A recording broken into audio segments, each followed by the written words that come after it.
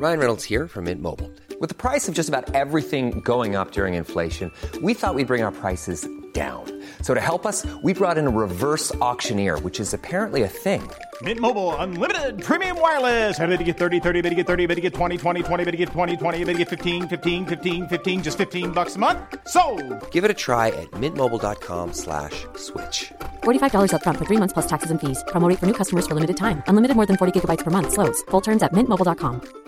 I'm Sandra, and I'm just the professional your small business was looking for. But you didn't hire me because you didn't use LinkedIn Jobs. LinkedIn has professionals you can't find anywhere else, including those who aren't actively looking for a new job, but might be open to the perfect role, like me. In a given month, over 70% of LinkedIn users don't visit other leading job sites. So if you're not looking on LinkedIn, you'll miss out on great candidates like Sandra. Start hiring professionals like a professional. Post your free job on linkedin.com/people today.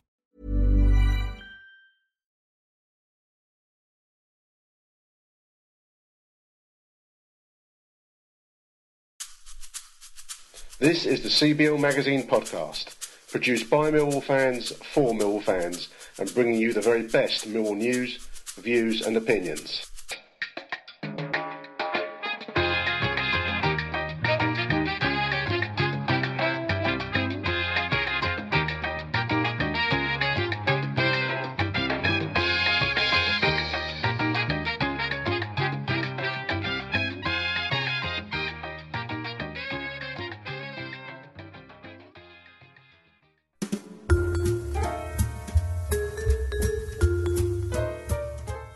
Hello, my name is Nick Hart and welcome to this Achtung Millwall, the CBL Magazine podcast.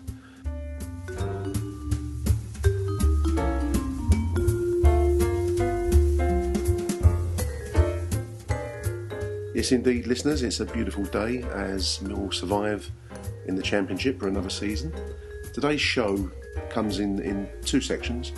First up, we're going to have some live footage from Saturday's game at home to Bournemouth, the 1-0 win, and then we'll follow that with our usual regular Achtung Millwall roundtable discussion. So I really hope you enjoyed today's show. So let's rewind now back 48 hours, back to the Den, 12:15 PM, Saturday, May the 3rd. I hope you enjoy.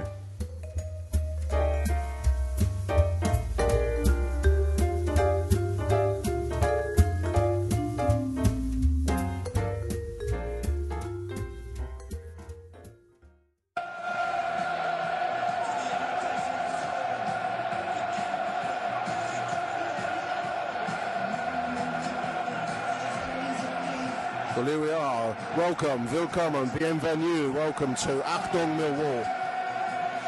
But then, it's a full house. Cataclysmic game. Lewis Grabban down with Millwall flu. The stage is set. We're not going to bother going through all the permutations that might or might not keep Millwall up. It really is simple. Win at home, and we stay up. And that's actually all that counts today. So, fingers crossed.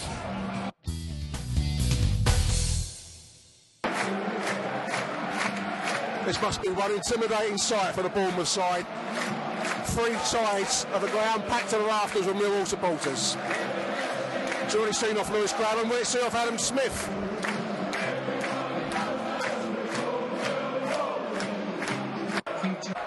So here we are, the whole season rests on the next 90 minutes. Really looking forward to this.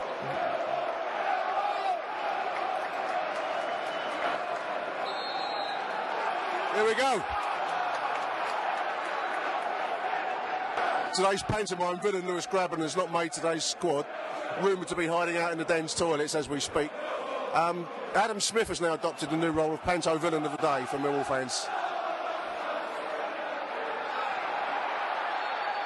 Bournemouth getting drawn into the physical contest with Millwall. That suits us, I think, in this environment. It's Walford just in front of he tries a shot from distance, just wide. About a yard wide. 4 minutes gone.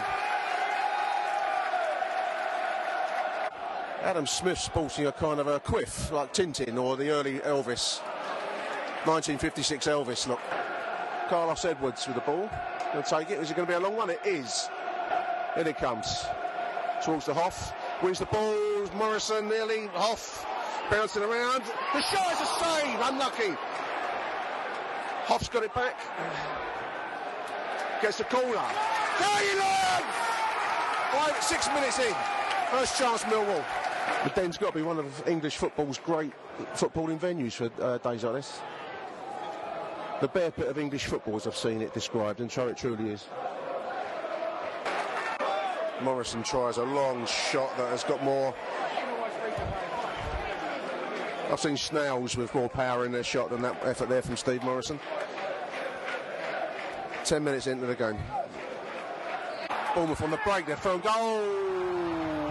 Millwall took him down. Is he going to get a yellow? Bournemouth on the break. Beavers took his man. It looks like he's got the yellow out. We're waiting on this. Yellow. They fucked it out. I thought he was going to get a red. I thought that was going to be a red. Maybe a few more yards, that might have been a clear goal scoring opportunity. Got lucky. Caught a break. 11 minutes in. Don't know about squeaky bum time, more like skid mark bum time for me at the moment. It's going to be a shot on goal, clearly. Here it comes. Through. Oh. Full saved. Went wide. Looks like Full got down low. He's on the bottom right hand side of the goal. Full pushed it round. Corner. Scott Malone with a free kick just inside the middle half. Clipped forwards towards Meyerhofer, who nods it on. It's in there. It's Morrison. It's in the crossbar. Wolford can't get the rebound. Unlucky. 21 minutes. Morrison, it's the crossbar.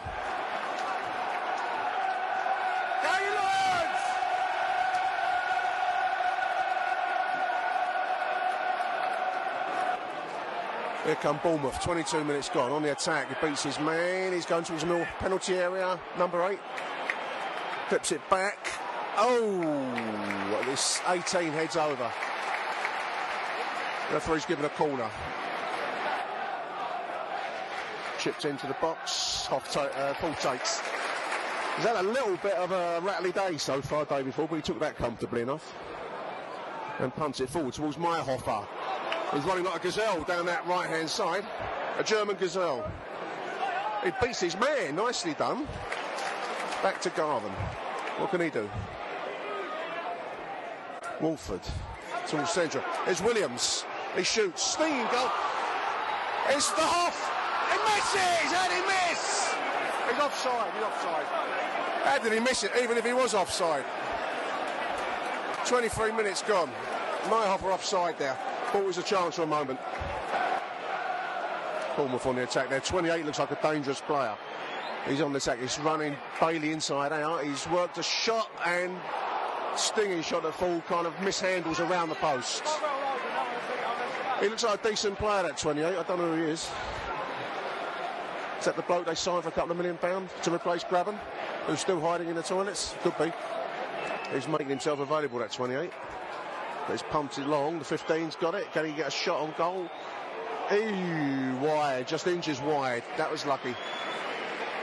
Decent kind of dipping shot from their 15. 0-0, 27 minutes, 28 minutes. Mill getting a little bit panicky in defence. They're just making some decisions that are a bit like nervous breakdown type decisions, you know what I mean? Here comes Malone down the left. Cuts inside, loses it. Garvin wins it back. Good play. In it comes. It's a goal! Wolford! 1-0 Millwall! 28 minutes, that's it!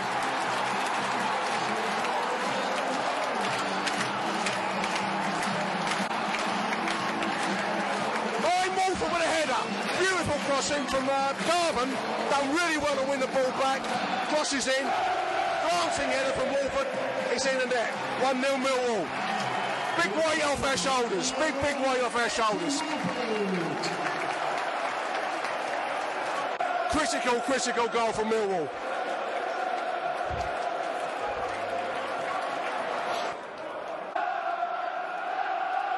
Bournemouth knocking the ball around at the back a little. There's Smith. Clipped by Morrison. Smith is now rolling around like he's been poleaxed. He was clipped. No more than that. or horrible, scrawny little player Adam Smith is. To think we once loved him. 28 is a dangerous player, I'll tell you that much. He's done well. He ran through 3 or 4 players there. He looks like a quality turn. If I can be bothered, I'll find out his name at some stage during this podcast. Substitution here. Looks like Robbo's come in. Beavers must have taken a knock. Robinson's coming into the game. 33 minutes. Can only presume Beavers has carried a knock, because I thought we'd been doing okay, but clearly not. Robbo's coming in. There's many permutations on what might send us down today, one of which is that we draw. I think Birmingham win and Doncaster win by 2, so we can't really afford anything other than the win today, so let's keep it tight and keep going. Certainly in a very strong position. The second goal will be fucking fantastic, listeners, fantastic.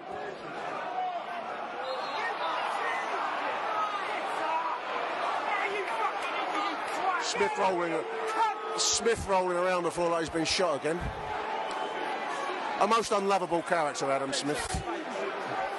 Unlovable. And there's no love for him down there, I can tell you that much, listeners. Holloway getting involved in a row down there with Eddie Howe about an alleged elbow on Steve Morrison. 4th officials trying to separate him. He's having a right old go at Howe. I mean, he wants to have a pop. He's having a right old dig at him. Here come Millwall. The Hoff's after it. The Hoff is after him. After Adam Smith. Like a German U-boat chasing down its prey. Bailey takes him out. Smith applauds, ironically, that challenge. Bailey's going to get a yellow. Smith playing to the crowd. He's getting some abuse from the sides. He can hear it, he knows. I think he knows he's not on the Millwall Christmas card list. Smith with the ball now, and it goes over. Smith is falling over at the slightest challenge now. Shaking his head, he is. Referee losing control of this, getting a little bit too frenetic out there for him. Here comes Bailey, intercepts nicely. As I say in American football, interception. Oh, Smith barges overdone there. The crowd want him off. He's got to get a yellow. Off is a bit strong. He's losing the plot as well. Fantastic. The theatre of the den draws them all in the end, and Smith is falling for it. He's getting drawn into the atmosphere of this ground right now, the situation. He knows he's hated, the crowd are baying for his blood, and he's playing up to it. Big mistake on his part. He's actually quite a skillful player, but the more he gets drawn into that stuff, he's going to get a second yellow at some stage, mark my words. 1 minute of overtime plays, a Mill free kick. The ball's going to be swung in towards the big men in the corner there. The Hoff just misses a touch in. Unlucky. That should do us. End of the first half. Millwall 1, Bournemouth 0. Hyper. Good performance, Millwall.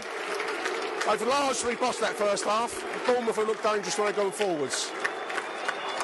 Another 45 minutes of this to go. Jesus.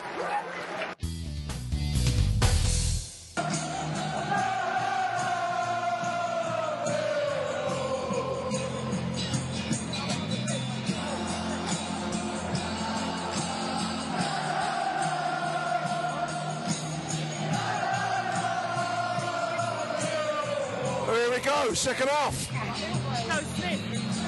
They're taking Smith out of the game. No pantomime villain for the second half. Only that 28 that looks quite good.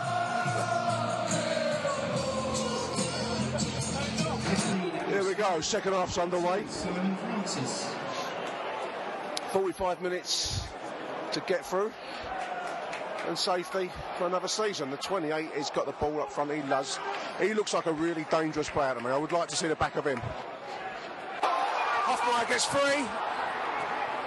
Ball still bobbling around, falls to Wolford. Can he get a shot on goal? It's cleared. They just lost control of it. It was a mistake in defence. Meyerhofer nicked the ball, but couldn't ever quite get it under control. 52 minutes gone. Right, again behind the Lions now. 57 minutes in the goal. We'll press them back to their own goalkeeper, who's farsing about a bit. Morrison's doing some work. He's actually doing some work in this game. On the right-hand side of midfield. The front midfield three. Here comes Morrison. Coming down the right-hand wing now. He can't beat his man. It's a throw.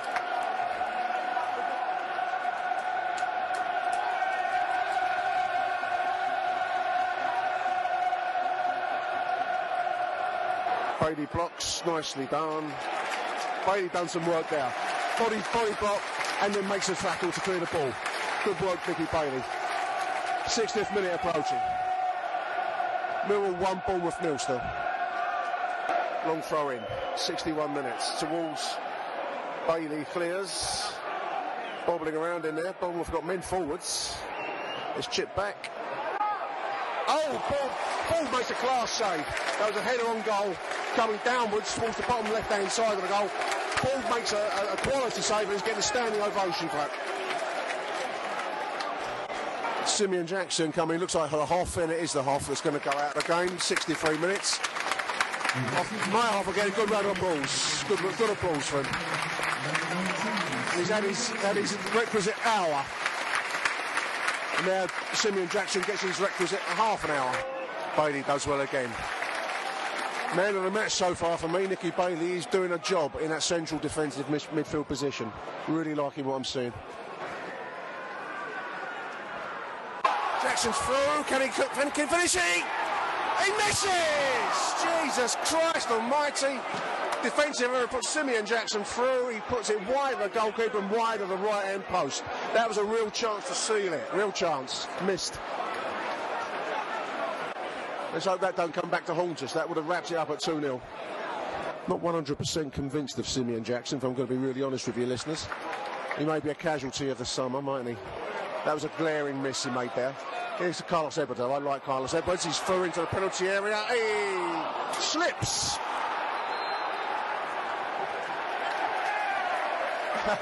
Goalkeeper takes a slip shot from Edwards, who fell over as he was shooting, but the goalkeeper seems to have taken it out of play for a corner. Schoolboy error. Crossing now from Carlos Edwards towards Jackson. It falls back to Malone, who does a Brazilian-style scissor shot from Scott Malone, on target, top left-hand corner, pushed around for a corner by the goalkeeper. Nice. Here comes Simeon Jackson now. Gets a shot, he blocks, he's through again. Can he do it this time? He misses again! Fucking hell! Well, a fortunate rebound, but was through on goal and puts it inches wide again. Making a career of going inches wide. Sell him in the summer, listeners, sell him.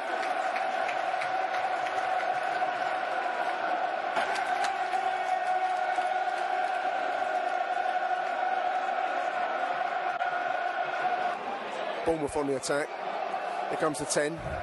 Cuts inside. Line up for a ball into the penalty area. Oh! Before a shot, it was low. Full kicked it away. Done very well to get anything on it at all. So Garvan's going to take 81 minutes. Free kick, kind of right-hand side, just outside the Bournemouth penalty area. In it comes. Oh, it's at the post! Morrison's got it. Corner. Unlucky.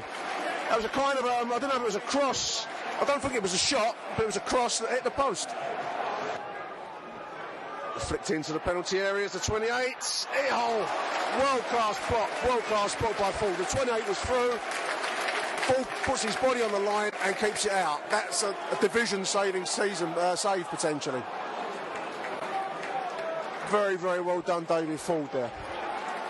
Coming up for the 85th minute. Bournemouth still looking to work a goal here.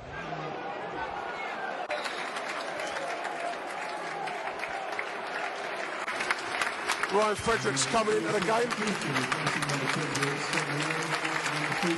Scott Malone leaving. Looks like he's taken a knock or he's stretched or something. Ryan Fredericks comes in for the last 5 minutes.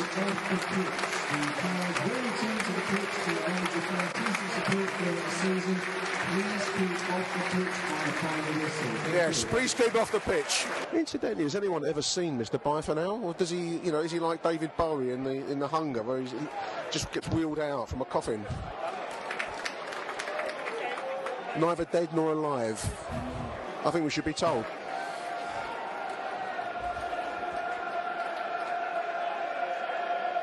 Once again, fans, for the benefit of all our supporters, please stay off the pitch. The players will return to the pitch to acknowledge your fantastic support. Yes, keep off the pitch. Off the pitch on final whistle. Don't even think about it. Don't spoil it. Last 30 seconds of regular time.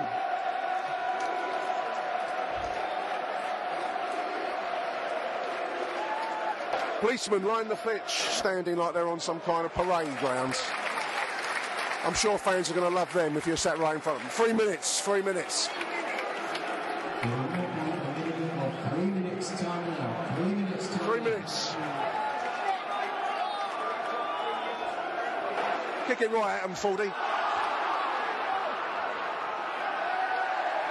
40 nearly concedes a goal there, listeners. I'm too focused on watching the special patrol group line the side of the Den pitch. 40 nearly gave the ball away and gave the Bournemouth player a free shot on goal from about 30 yards out, and he missed it wide. Nervous stuff. 90 plus 2 now. 1 minute to go, listeners. 1 minute. Bournemouth on the attack. Coming down by the line of policemen. Ball comes crossed in. Dunn gets it. Fredericks gets it to Bailey. Back to Fredericks. Punt it forward, Fredericks. No time for football, boy. Here's Bournemouth. They play it long into the Millwall box.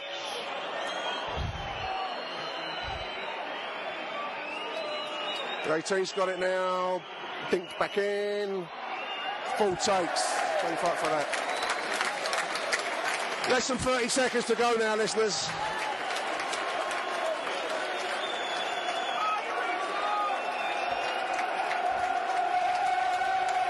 Seconds. Yeah! 1-0 Millwall. Safety assured. Kids streaming on the pitch. The policeman can't stop them. Players running from the pitch.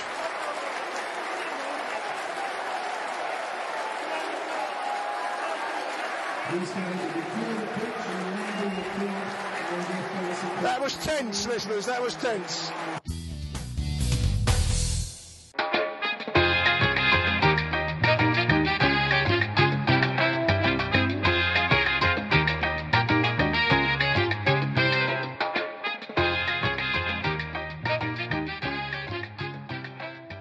Okay, so welcome back to the Achtung Millwall show.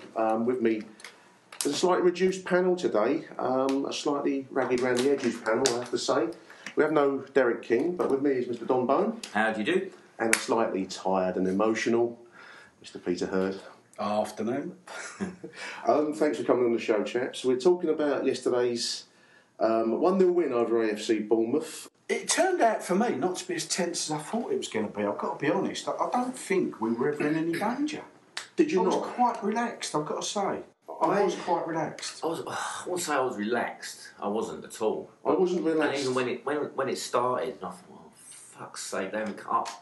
You don't expect teams to come and lie down and die, do you? Anyway, even if they've nothing to play for. But I thought, fucking hell, they want to beat us, don't they? You can see those. Well, they did want to beat us. And we had a bit of a storm, didn't we, to start with? I thought so, anyway.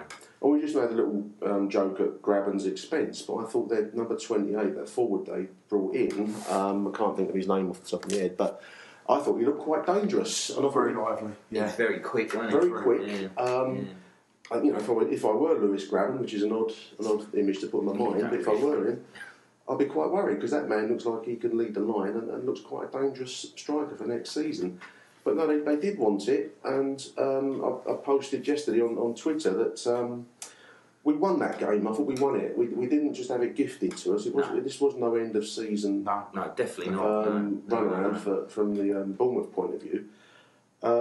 I felt a lot more relieved once that first goal went in. That's for sure. Or the only goal, I should say, from Walford.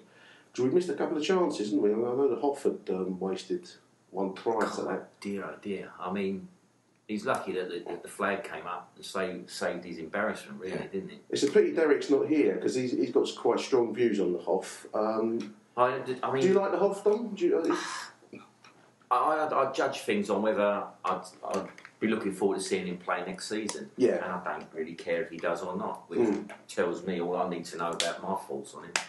You know, he was a bit part player in what Holloway wanted to do, I suppose. Yeah. And you look at him and he's I hate doing the comparisons with Bob Peters and people like that, you know, but that's the sort of player he was. He's a big fella up front and he causes pandemonium in their defence. He doesn't actually do anything. He doesn't jump particularly well. I mean, he wins a lot in the air. Same thing again, isn't it? Yeah, he wins a lot, just purely against the tall. Fellas that high, I think they don't have to jump, but he doesn't seem to leap very high. That's for sure. I don't know where you stand, Peter. I quite like him. I mean, I'll put my hands up. I quite like what he's brought to the team. I think he's started doing what Morrison didn't particularly do well, which is the running around when they're trying to play out from the back. Yeah. He's the first defender, if you like. Yeah. I think Don summed it up brilliantly. You know, he causes pandemonium, and I think that leaves gaps. To be honest, I think a lot of teams.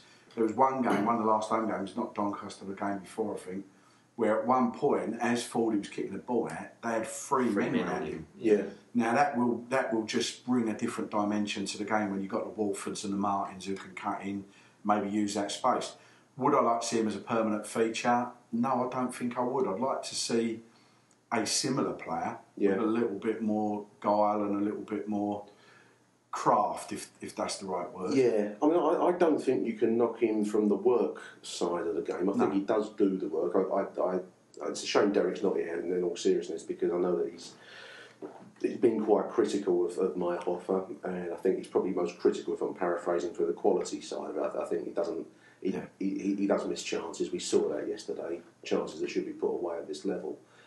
But for me, he makes errors, of course, but then he does the work to put them right. So he has a slight Jimmy Abdu touch of that in that sense. And those kinds of players are beloved at Millwall because they're the triers and it almost runs in our DNA. That's what we like. Does he have a future? Possibly. I would see him possibly on the bench a lot more than starting, but coming off the bench, the fear factor.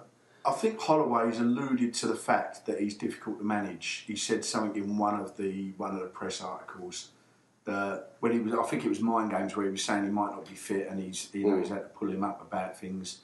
Being substituted in the last game at QPR, I think. Yeah.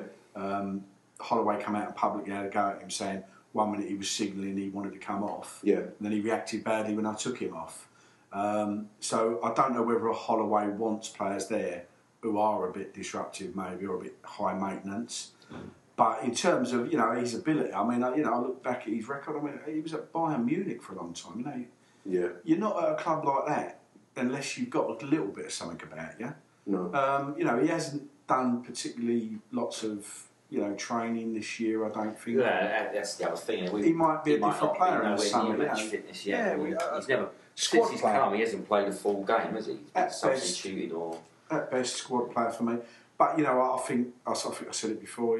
Certainly online, I think you can start again with our front line, the entire front line. I think the 5 strikers have got to go. Yeah. Yeah, I mean it's an interesting point. I mean Morrison also he's been on loan. I think we've all forgotten he's been on loan. Yeah. We haven't signed him. That loan comes it's now out. It's finished now. It's finished, so he returns to Leeds. Yeah. That wasn't the Steve Morrison that I expected, but then we will come to the season as a whole later. We were just talking about yesterday's game. Really, I mean, I take the point that there was once the goal went in, I think there was a weight lifted off of everyone's shoulders in the den. I would have liked to have seen was it Simeon Jackson in the second half? He had a couple of opportunities. Yeah, 1-on-1 with the goalkeeper, and we've missed 2. I think Easter would have scored at least one of them. Well, see, that's an interesting point because I read online that on Alex's News at Den that we've signed Jermaine Easter for another season, and yet he doesn't seem to be the favoured substitute coming off the bench.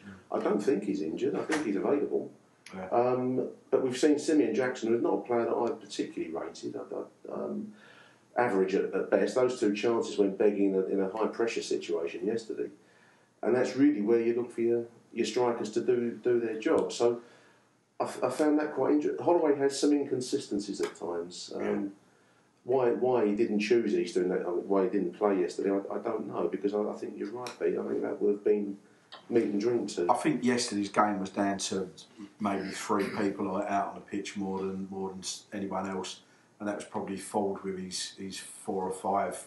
Couple of world-class saves. Couple of world-class, but 5, that could have turned the game. Yeah. I thought Dunn was absolutely immense in the back 4. And I thought Edwards played really, really well. I like Edwards. He's got a bit of Carlos Edwards. He's a player that I would pick out. Nicky Bailey also has come into his own. Last month.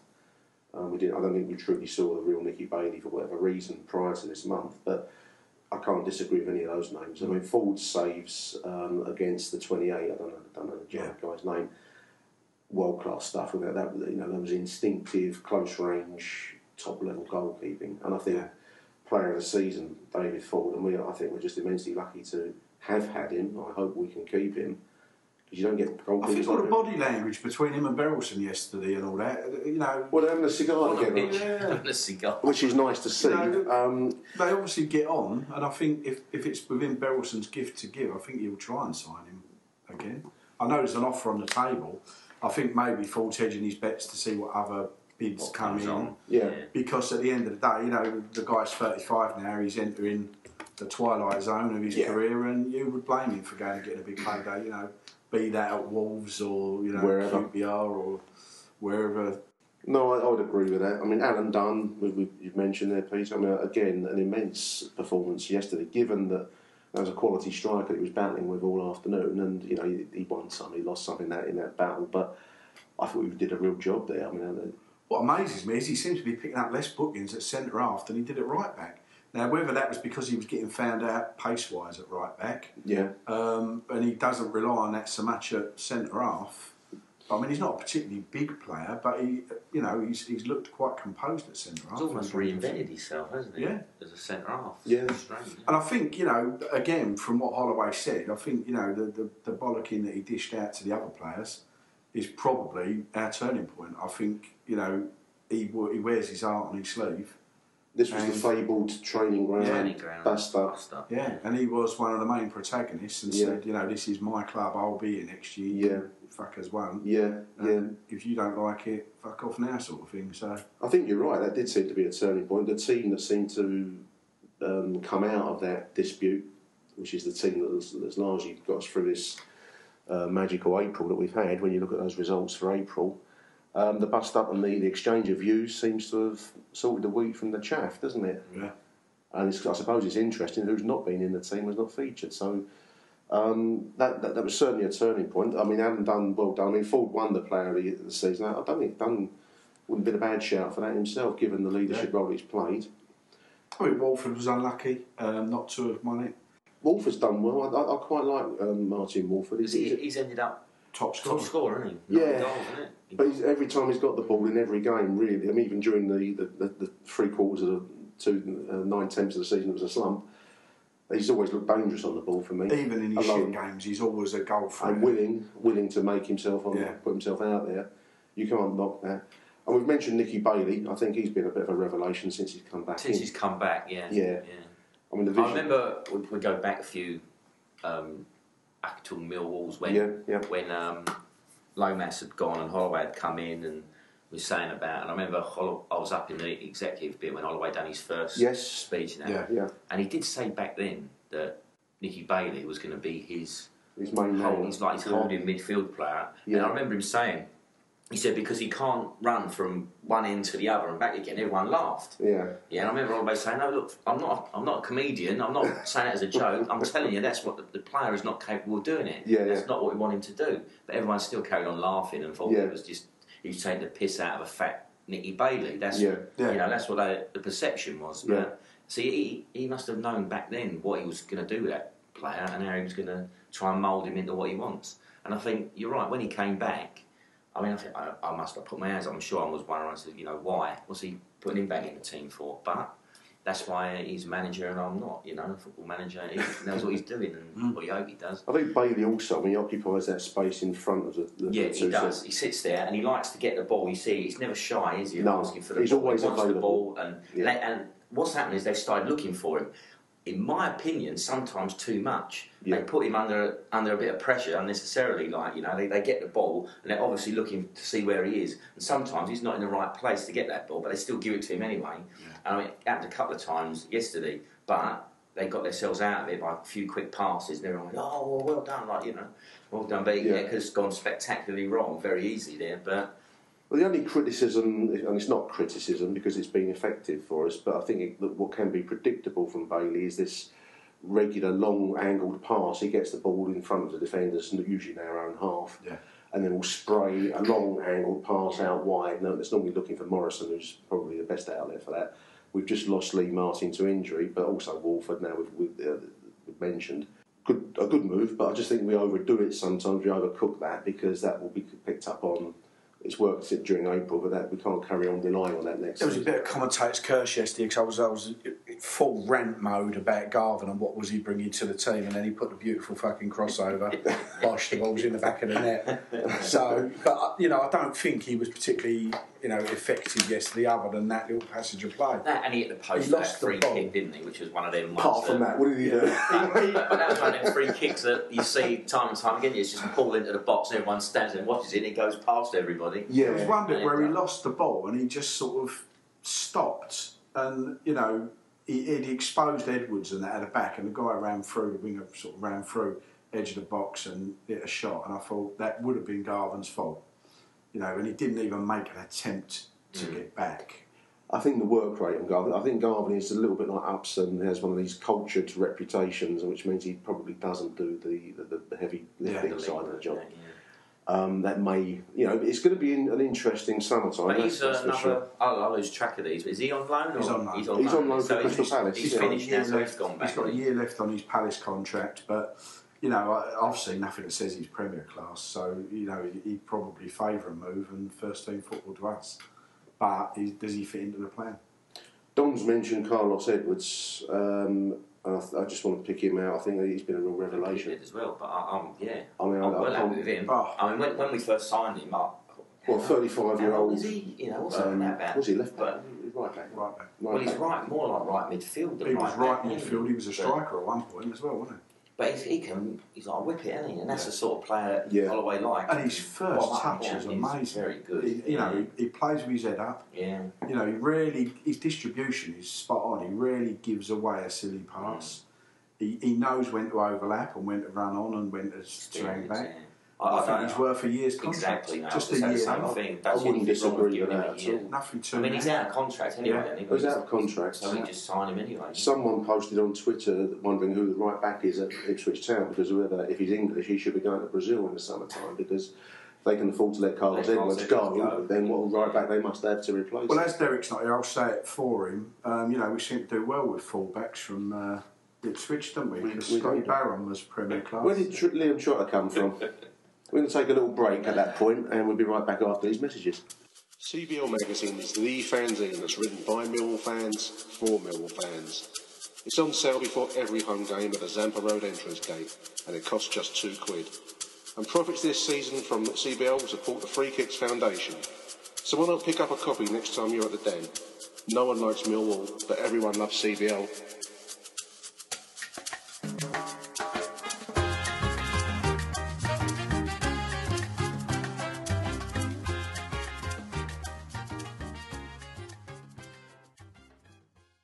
Welcome back to the show. Okay, so we've run through some highlights from yesterday, and we've mentioned a few players that stood out there. I mean, I've got on my agenda here players of the season. They're probably going to be pretty much the same players that we just mentioned, really. I don't see. There is no other choice. I mean, Scott Malone, I suppose, would be another choice that might be worth a shot. Runner-up, yeah. Runner-up yesterday. Yeah.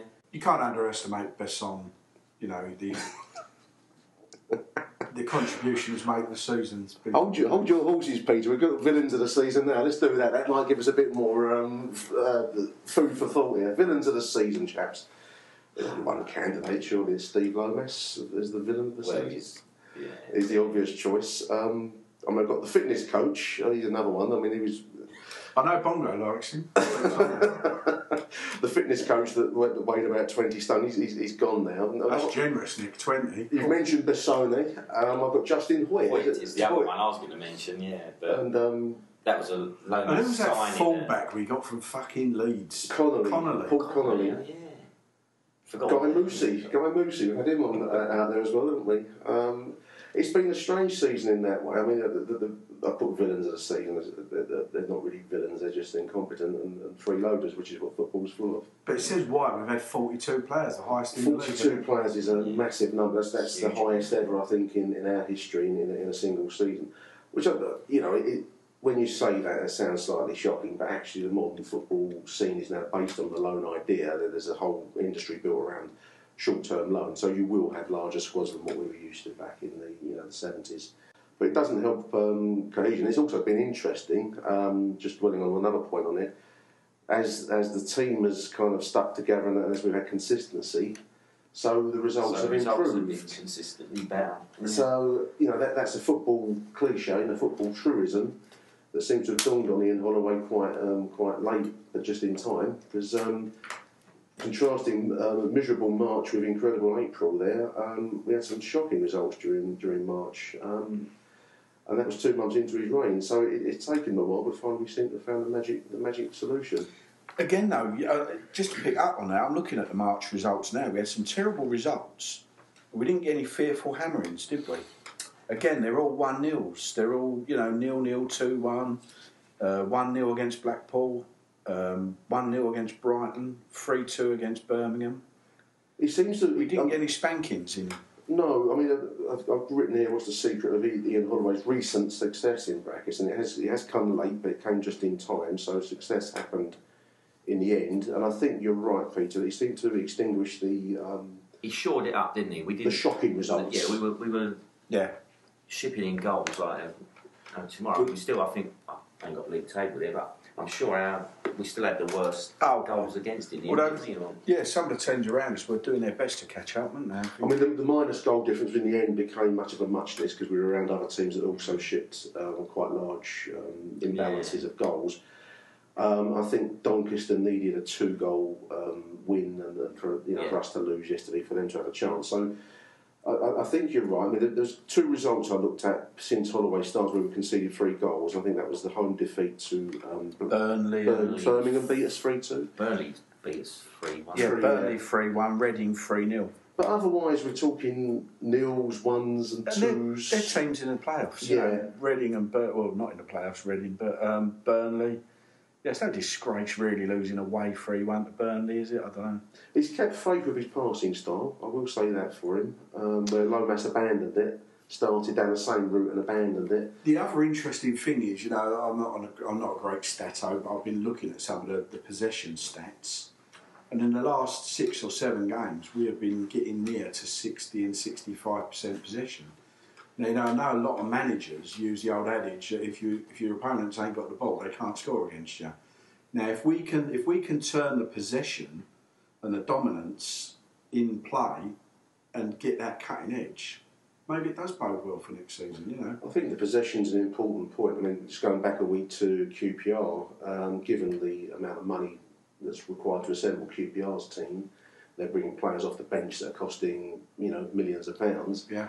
Again, you're right, we outpossessed them in the first half. We controlled the game and we kept possession. It was probably more even in the second and they maybe bossed it a little bit. But that was quite an achievement, I thought, given the comparative imbalance of the budgets required for both sides. And you're right, if we got the ball and they don't have the football, they're not going to score a goal, are they? So, I mean, QPR had 7 players that are on more than 50 grand a week in their first team. Value for their money. Wage bill was 10 million, more than Borussia Dortmund. Let's hope they fail in the playoffs that they've managed to. As soon as they're on a one-way street if they don't make it back to the Premier League. Highlights of the season. Don't got any highlights you want to pick out, mate? Vastly overrated this season, but I really did enjoy going up to Wigan and watching us win up there. Yeah. I loved watching us win at Middlesbrough as well. Yeah. Them sort of things. But in truth, I suppose the highlight for me, this is going to sound really lame, was Ian Holloway coming in and taking over the club for us, really. But, that was because I couldn't see, there was no light at the end of the tunnel back then, was there? I mean, highlights you've probably got on there for low lights as well. But that's going to be our next point, which should be the rest of the season. We thumped at Southend in the cup, hadn't we? I mean, that was a low light. Mighty. Yeah. Where was we going from that? I remember coming out of Roots Hall there, going back to the car, and went, what the fucking hell was that all about? You know, how could it get any worse? You know, that's what we were thinking, and then you go and watch it, and you think, Jesus H Christ, right, you know. Highlights. I mean, I'll pick out a slightly unusual highlight, and that was back in the Lomas era, because there was a man that we've slated him to death. But the home win over Leeds was not a bad performance. It was only one of the 3 wins I think we gained under Steve Lomas. Yeah.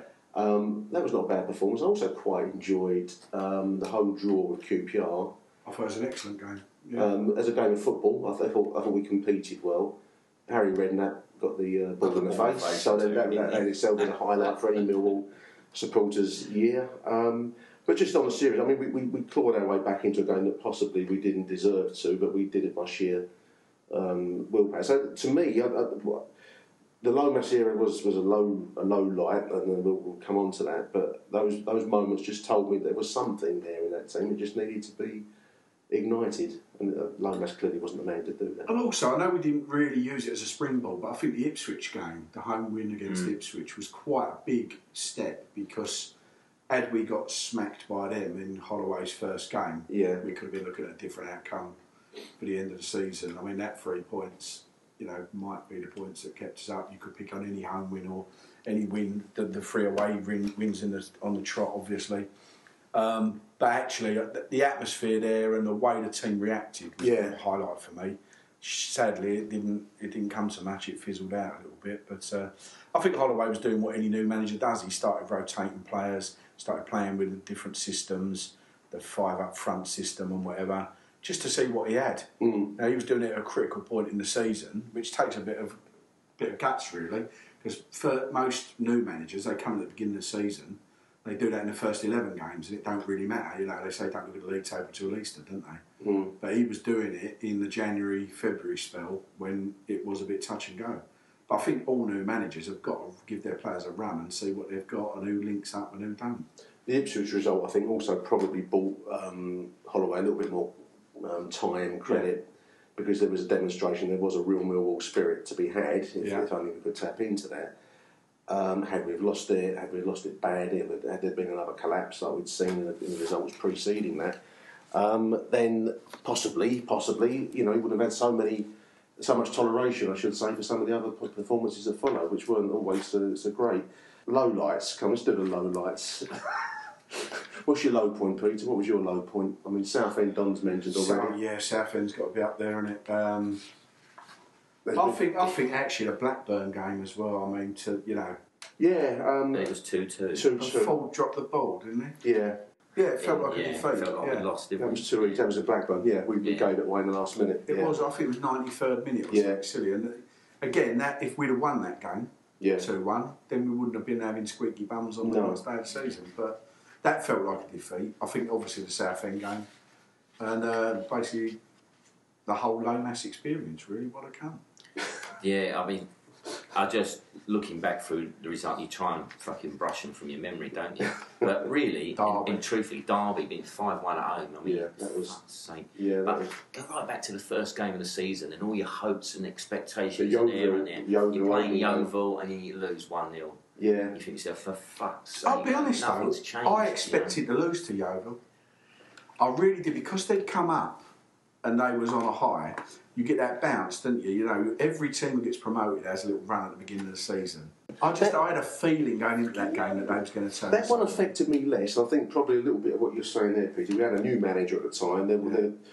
All right, he'd had a mixed reception, but I personally was hoping for the best. And their manager was also the one who was a lot of our fans' choices. Yes. The recipe was there, wasn't it, for him to come and turn us over. Gary Johnson, the London boy, he knew his way around the lower leagues. It was almost a tailor-made fit for us. But I had less, that affected me less. I think what bothered me, apart from the obvious thumpings early on in the season, but certainly in the latter second half of the season, is how we weren't getting results against our relegation rivals. That was a death of a thousand cuts. We weren't pulling off results against teams that we needed to in that relegation mini league. Well, we kept having 6 pointers that we had 6 pointers. We were blind. And 9 pointers, 28 pointers. I think we got it up to. In this most recently, Millwall v Doncaster 0-0 is on the 21st. Now, despite a good April, I thought if we can win that, we give ourselves a that gap. was the one, wasn't it? We have a cushion. We can go to QPR not needing a result, and Bournemouth, who knows what Same old Millwall, don't it? Do the hard way, get 3 away wins.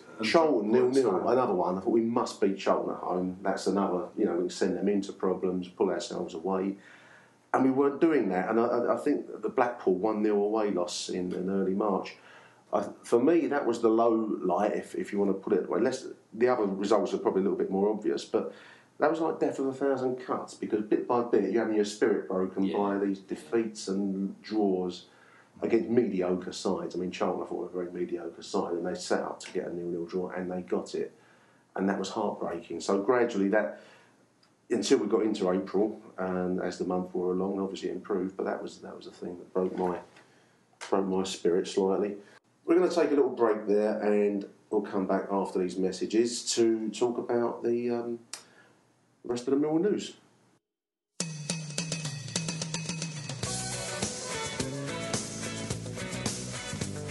You come from a land down under? Beautiful beaches, huge skies and endless sunshine? Yeah? But what's missing? There's only one answer to that, mate. Millwall. But now no worries. There's a group of like-minded Aussie Millwall fans that want to hear from you. The Millwall Down Under group are based in Sydney, but have Lions fans from all over Oz. They're looking for new members for regular get-togethers and five-a-side tournaments, all against other expat British football fans. So now you don't have to leave your heart at Coldblow Lane, because Millwall are down under too. How do you get in touch then? Google search the Football Fans Down Under website, or easier still, email bondylion@gmail.com. Rip up.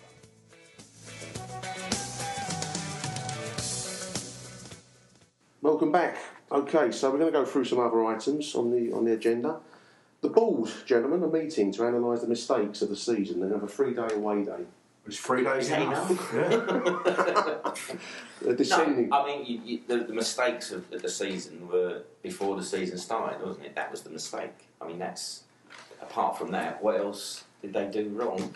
I suppose the mistakes, I mean, if you want to rewind right the way back, but the mistake is arguably they ignored the message that would have come quite clearly from the support about the appointment of Steve Lomas.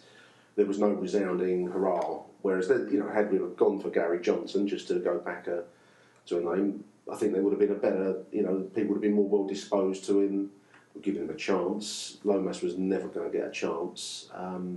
So that appointment and the kind of, whether it be deliberate or whatever way you want to put it, to fly in the face of the supporters' wishes. They compounded it by leaving it too long to make the change as well. Yeah. It was obvious things. But you try and think how they're thinking sometimes, and you can't really. But I remember, go back to the home game against Derby County, and they stuffed us 5-1.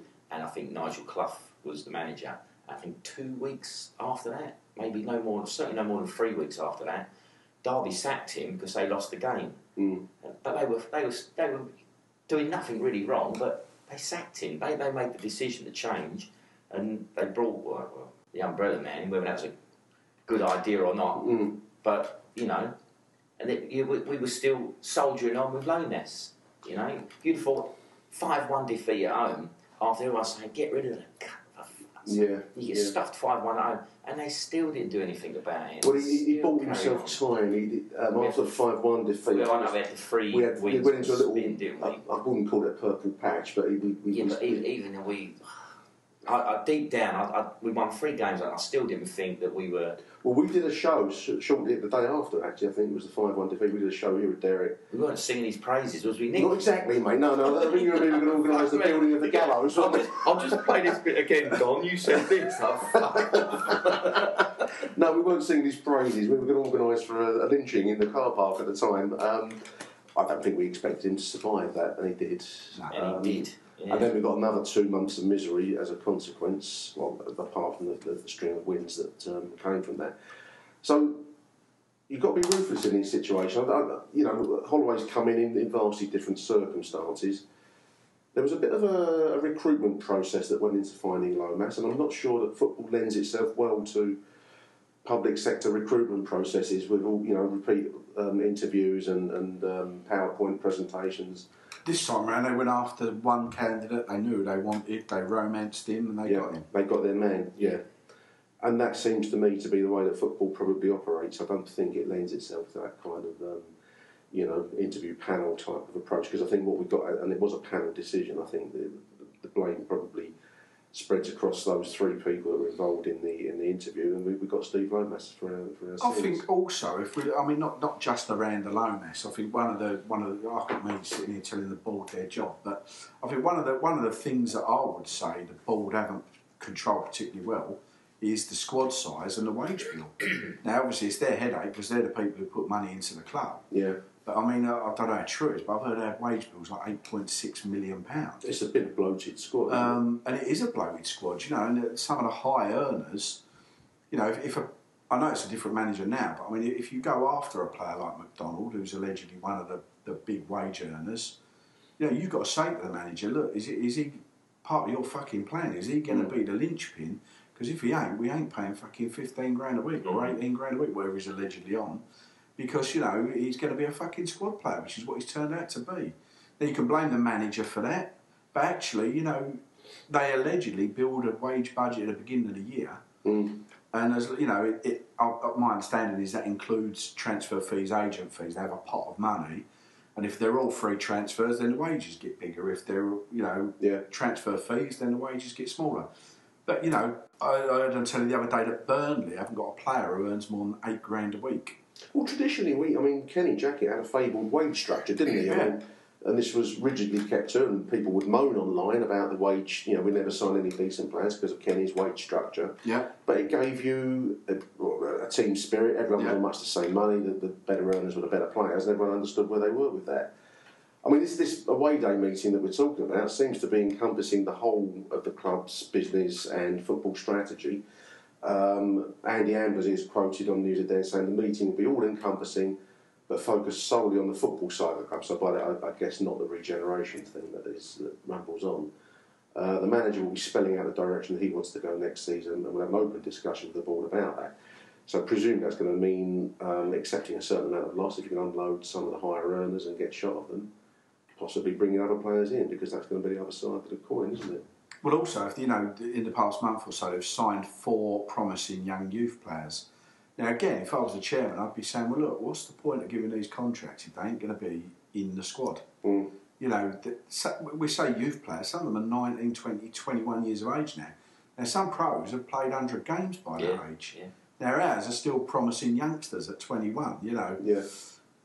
It's young, but in football terms, should they have been blooded? If they're not, don't give them contracts. No. I mean, Ambler here says we'll be discussing at length the academy and our recruitment policies. We've got a manager who wants to be with us for a long time now, and a manager with a proven track record. But we will look back and we will admit to mistakes. Kenny Jackett resigned at this meeting last year, which was a tough time, and possibly when some of the mistakes were made. So it sounds like there's going to be a degree of honesty there, and people will put their hands up and say... That sounds to me like the Jackett was telling them something and they're not listening.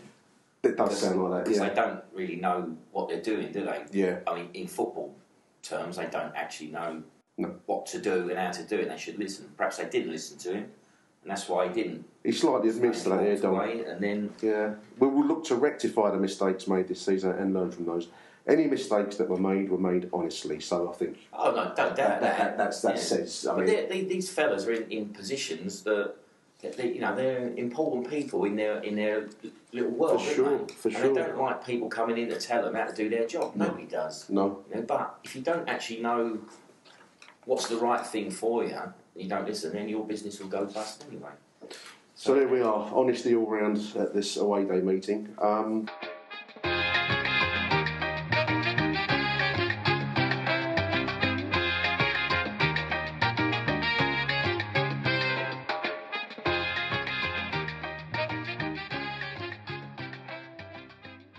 Investment in the club. I mean, the scoreboard is obviously an ongoing. The Videotron, the Jumbotron, whatever you want to call it. I don't know why I just don't switch it off. Switch it off would be. Looks like a game of Tetris, doesn't it? Yeah, embarrassing, really. I did read online that Peter had said that they've been quoted a 6-figure sum to replace. So we're clearly talking hundreds of thousands to stick in a modern quality jumbotron. If we were a different club, then I dare say sponsorship might be available for such a beast. But it's very hard to see how we're going to replace that. They could just fill that corner in, couldn't they? There is an expectation in football. There's an expectation in football that you have these things now. Never used to, did we? I'll tell you what, I know it's not on the agenda, but a similar thing is that what sort of pissed me off yesterday is it was sold out. It's sold out. If that's sold out, then they need to do wholesale changes down there. Because there's whole sections of that ground, there's nobody sitting there, just empty seats. So the away end. Even in the home bits, I'm in the west lower. I'm in block 43, so I couldn't see up the other end. But they've still got that whole first section called off. So I don't know what the crowd was yesterday. Seats out. 15,770. I punted at 16,000. 1,300 then were Bournemouth. Yeah. Hashtag filled a den, isn't it? Yeah, exactly. So if you do your quick maths, take 1,300 away from 15,700, you've now got your figure of how many home tickets you can sell, because they said it was sold out, no more tickets available. So those bits where they're not using, they might as well take the seats out and try and put some advertising boards in there and earn some money out of it. Because they're certainly not going to earn any money out of the seats. I mean, that must have been, God knows how many empty seats there at £27 a pop or whatever it was. They're just... Well, yesterday was one of those rare games. One of those rare games where we would have sold. People often say, well, why are we leaving seats empty at the away end, the lower tier particularly? Yes, it was one of those rare events where probably you could have sold the lower tier. There is no history with Bournemouth. This is not a game that's going to kick off. You could easily have stewarded the two sections so they couldn't have reached each other. So the lower tier would have made sense for that one game, that you wouldn't need that on a regular basis because we don't sell that many. We don't sell that many tickets, do we? No, unfortunately.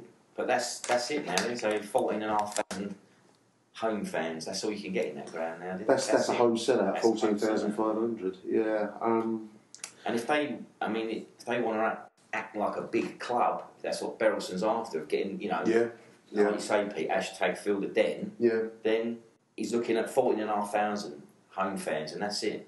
So they've got to base everything they do on trying to get 14,500 people in that ground in the home seats. Forget about the away fans; they'll bring whatever they bring. Yeah. The big clubs will fill it and want more tickets, and the little clubs will just bring as many as they want. Coach, it doesn't matter. Forget that. Whatever you get from the away fans is a bonus. He's got to concentrate on selling 14,500 tickets at Millwall. Well, our problem, and we're never going to get any bigger than that if we can't do that. So that's it. That's your level. You're not going to go any bigger. But number one problem is, even if we accept, just you're right, 14,500 is our home capacity. We don't make that. We probably 3/4 make that, don't we? I don't know what our average worked out this season. In terms of home sales, I always think 9,000 Millwall, and then whatever the away team bring takes you over the 10,000. I think our average is probably about 11. It probably pushed the average up a little bit yesterday. If your average away support is going to be in the region of 1,000-ish either side of, that means there's about 9,500 to 10,000 Millwall fans that will come along regularly.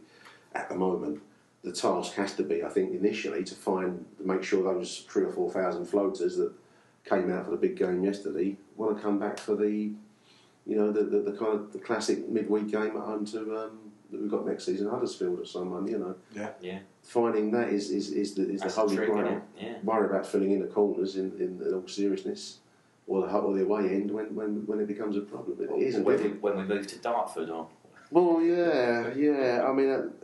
We'll touch on that. I suppose the regeneration which rumbles on. There's a report that's come out in the week that there's now a war or dispute between Lewisham Council, Renewal, and Millwall. My spies tell me that Millwall are getting geared up for a legal battle on this front. Berylson does seem to see our future at the Den. I don't think he would be spending big money. I get a sense that he's getting ready to spend big money on lawyers to fight our way and win our slice of the regeneration pie, unless he sees our future at the Den. I personally think that's right. Wouldn't want us to move to any other place outside of Bermondsey anyway. if the people talk about the Southwark Park Athletics track, I might accept that if we were to say, well, we're going to sell the Den and build a new Den 3 on Southwark Park. That would still be in keeping with who we are and where we come from. Dartford, Ebbsfleet, I think we just lose all sense of identity. I know there's arguments against that, but he seems to see our future at the Den, and I'm quite thankful for that, at least.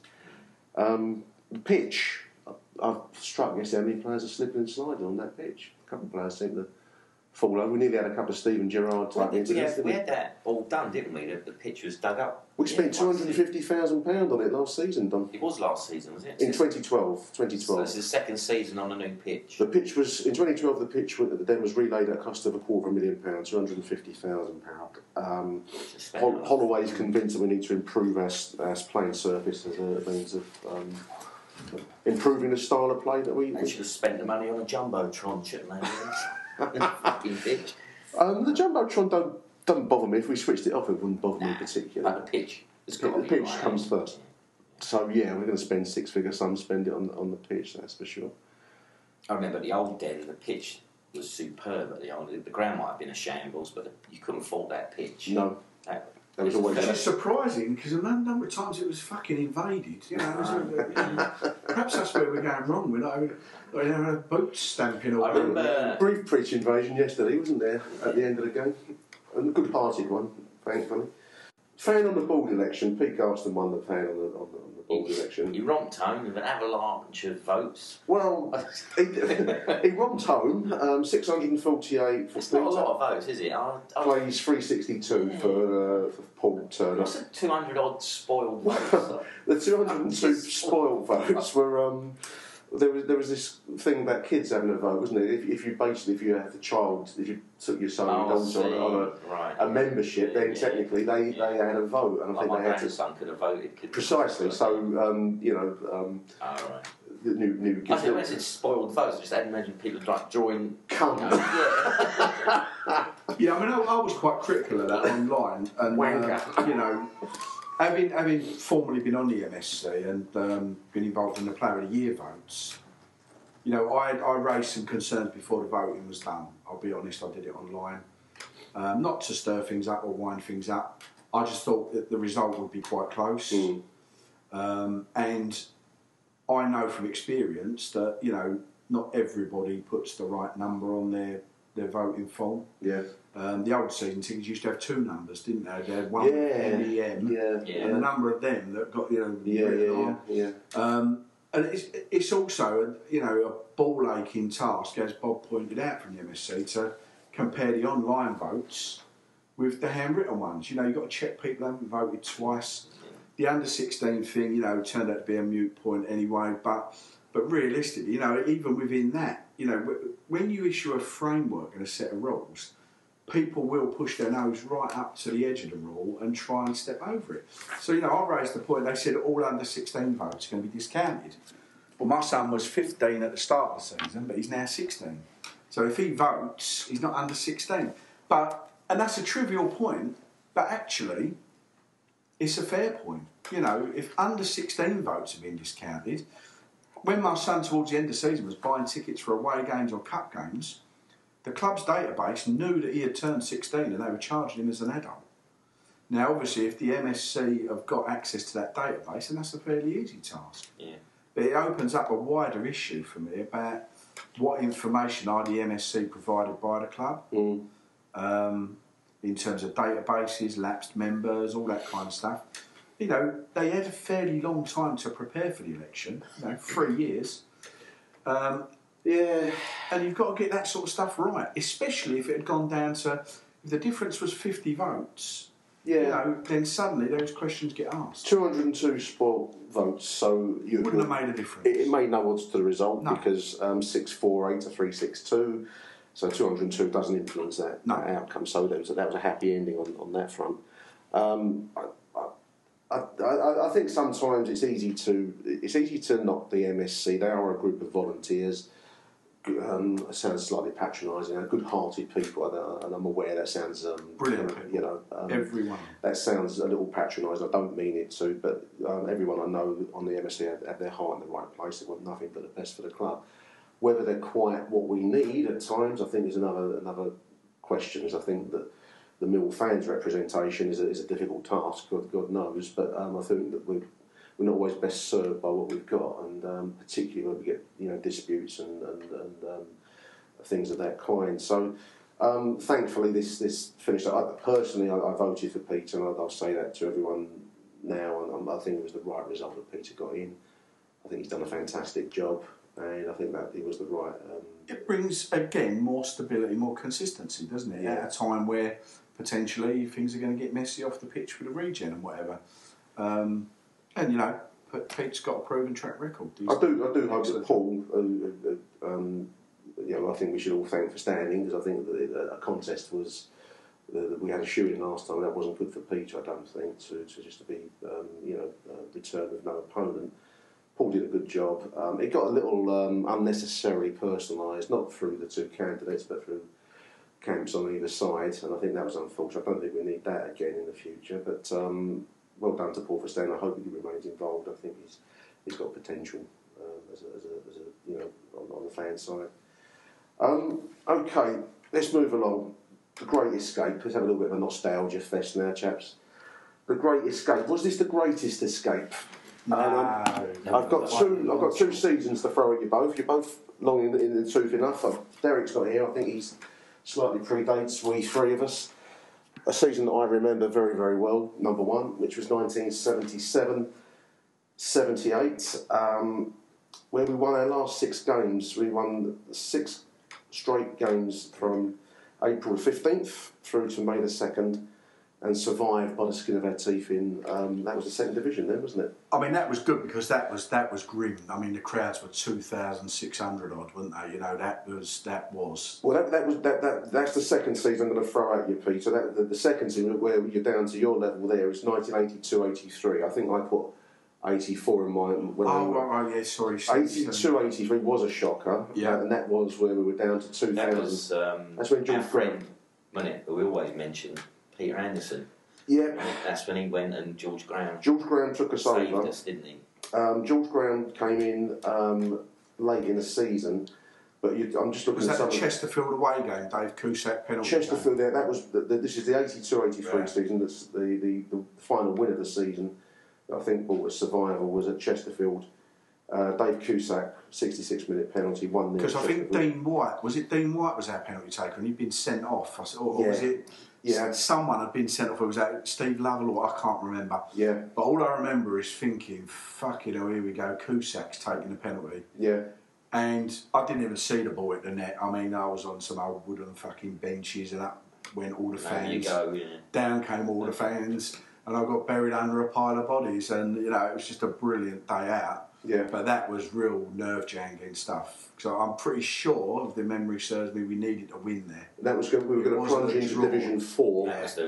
I personally think when you look at the crowds that season, 1982-83, that was Armageddon time. Wasn't it? It was Armageddon. I mean, let's dwell back. The story starts in a sense with the Panorama programme of 1977.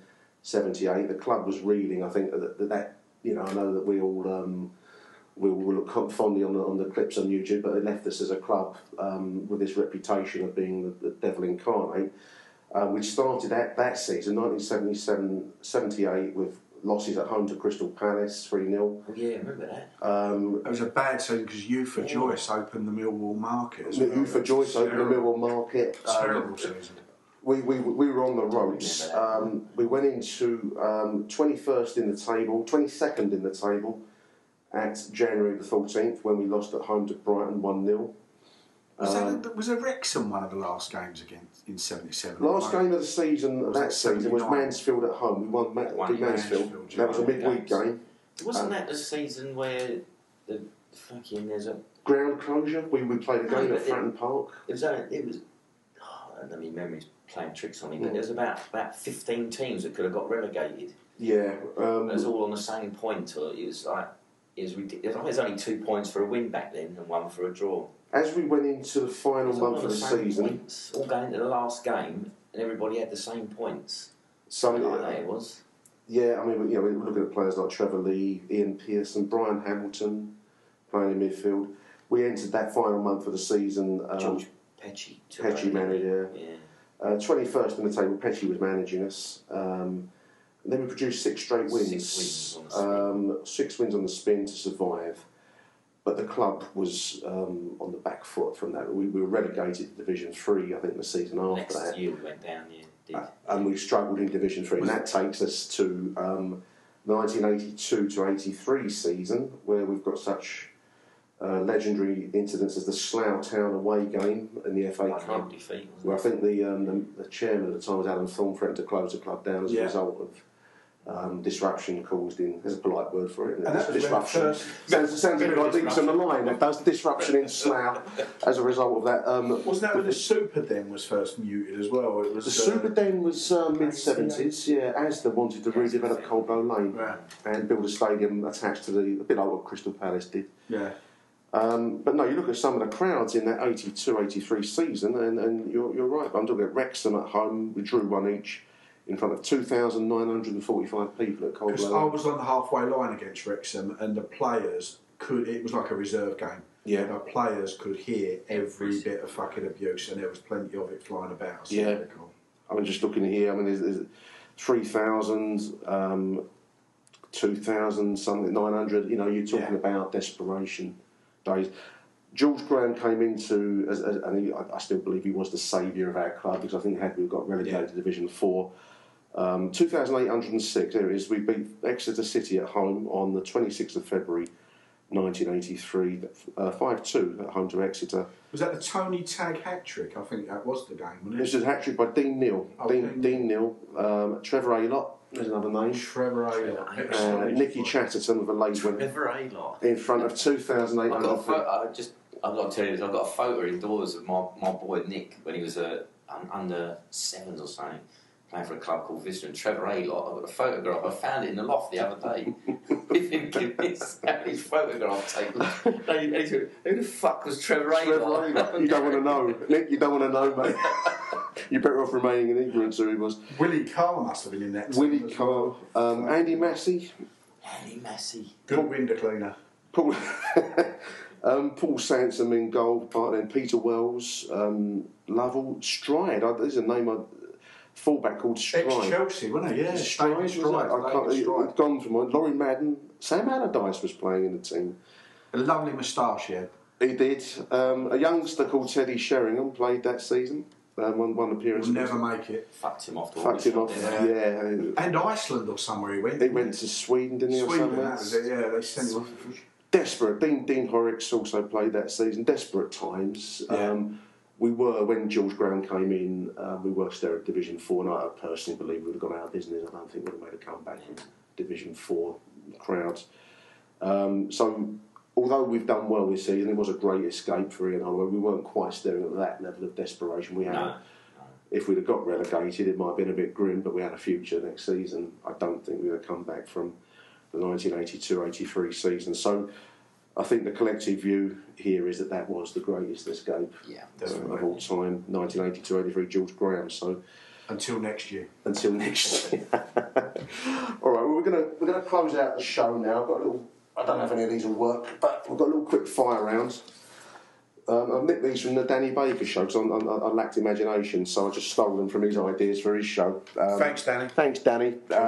Keep them coming. You're very good with ideas, and I'm not so good. Fans or teammates who were enigmas. I did some of these the other day on the show, but I thought I might ask you boys. Enigmas, enigmatic fans or enigmatic players. I found Etienne Verveer quite a mystery player because he was quite a skillful midfielder, Dutch Suriname, came from Switzerland. And you wonder what strange circumstances bring him to play at the Den. Yeah. So I found him quite an enigma in his time. 2 Russians. The 2 Russians, yeah.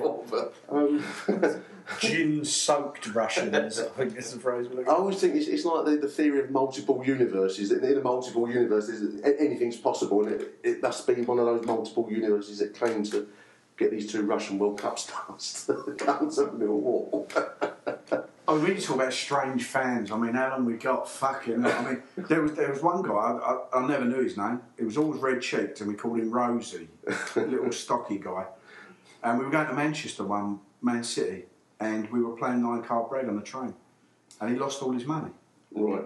Was He cleaned didn't out. even have the sense to keep the £9 or whatever the entrance fee was. So as we got off the train, this forlorn character went and sat on a platform bench and went, "I'll see you after the game, boys." And we looked at him and went, "What?" And he went, "I've lost all my money to get into the game." So we had a whip round and got him his £9 back. And I just thought, why would you do that? Why would you do that? You'd save your, enough for a hot dog, a drink, and a programme. But no, he was cleaned out. And apparently it was quite a regular occurrence. He had a problem. And then there was another fan, I can't remember his name, he used to go up and down the train borrowing 50p off everyone. And he used to get off the train, thousands of pounds richer. And he did it every week on the specials, They were having a little cup with everyone throwing 50p in. Disastrous or desperate substitutions? I mean, some of the substitutions we've made this season have been desperate and disastrous, haven't they?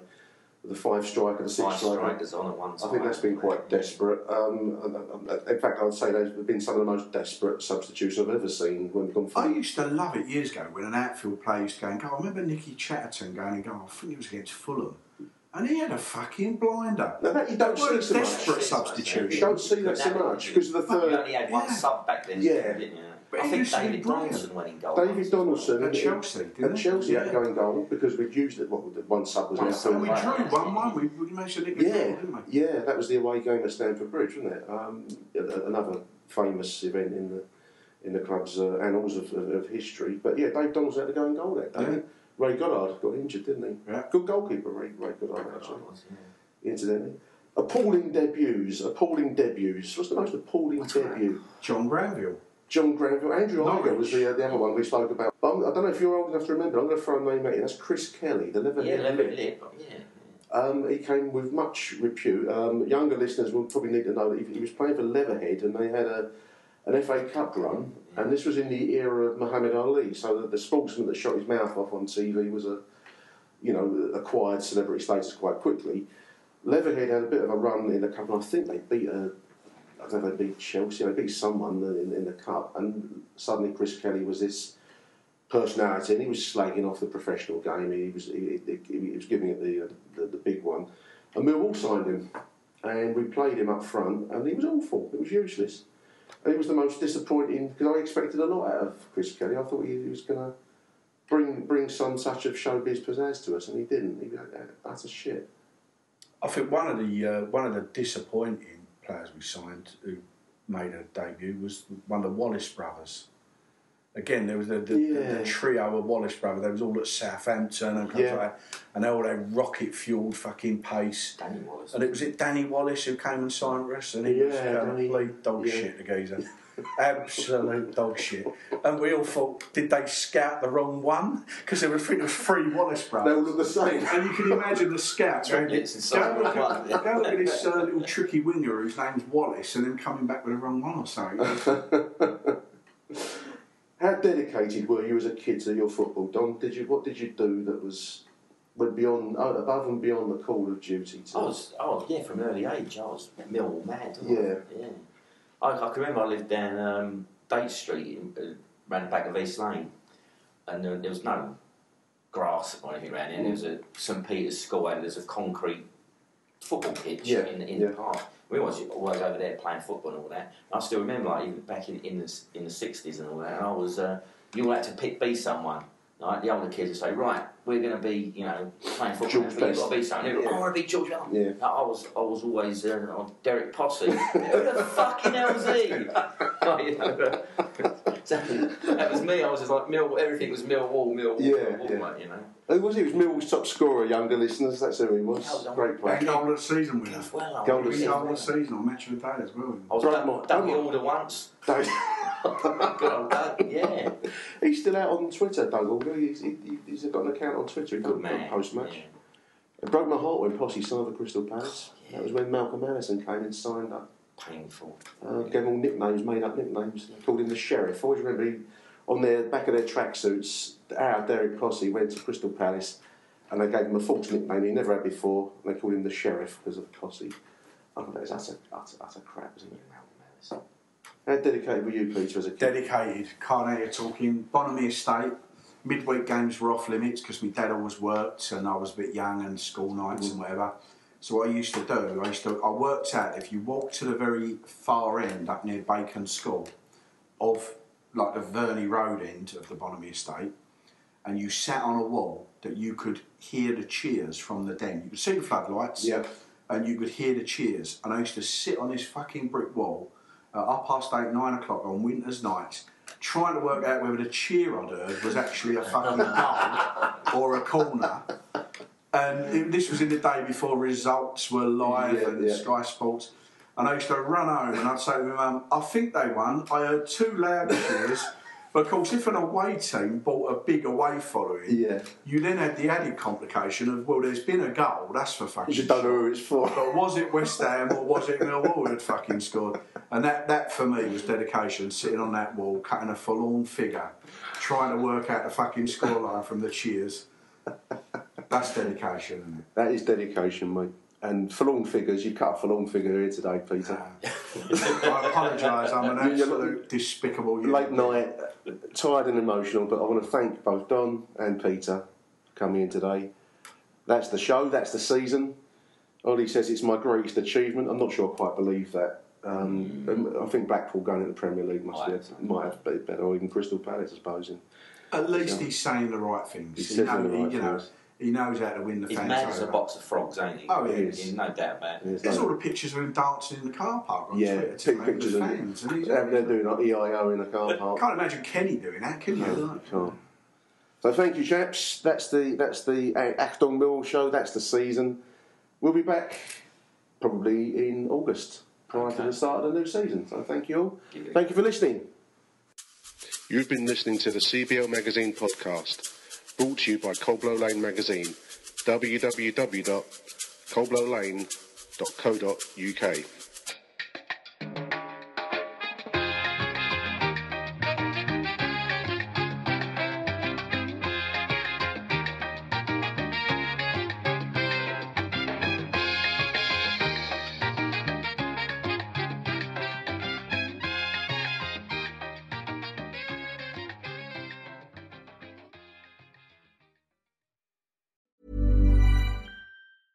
Normally, being a little extra might be a bit much, but not when it comes to healthcare. That's why United Healthcare's Health Protector Guard fixed indemnity insurance plans, underwritten by Golden Rule Insurance Company, supplement your primary plan so you manage out-of-pocket costs. Learn more at uh1.com. Even when we're on a budget, we still deserve nice things.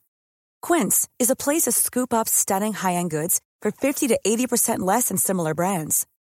They have buttery soft cashmere sweaters starting at $50, luxurious Italian leather bags, and so much more. Plus, Quince only works with factories that use safe, ethical, and responsible manufacturing. Get the high-end goods you'll love without the high price tag with Quince. Go to quince.com/style for free shipping and 365-day returns.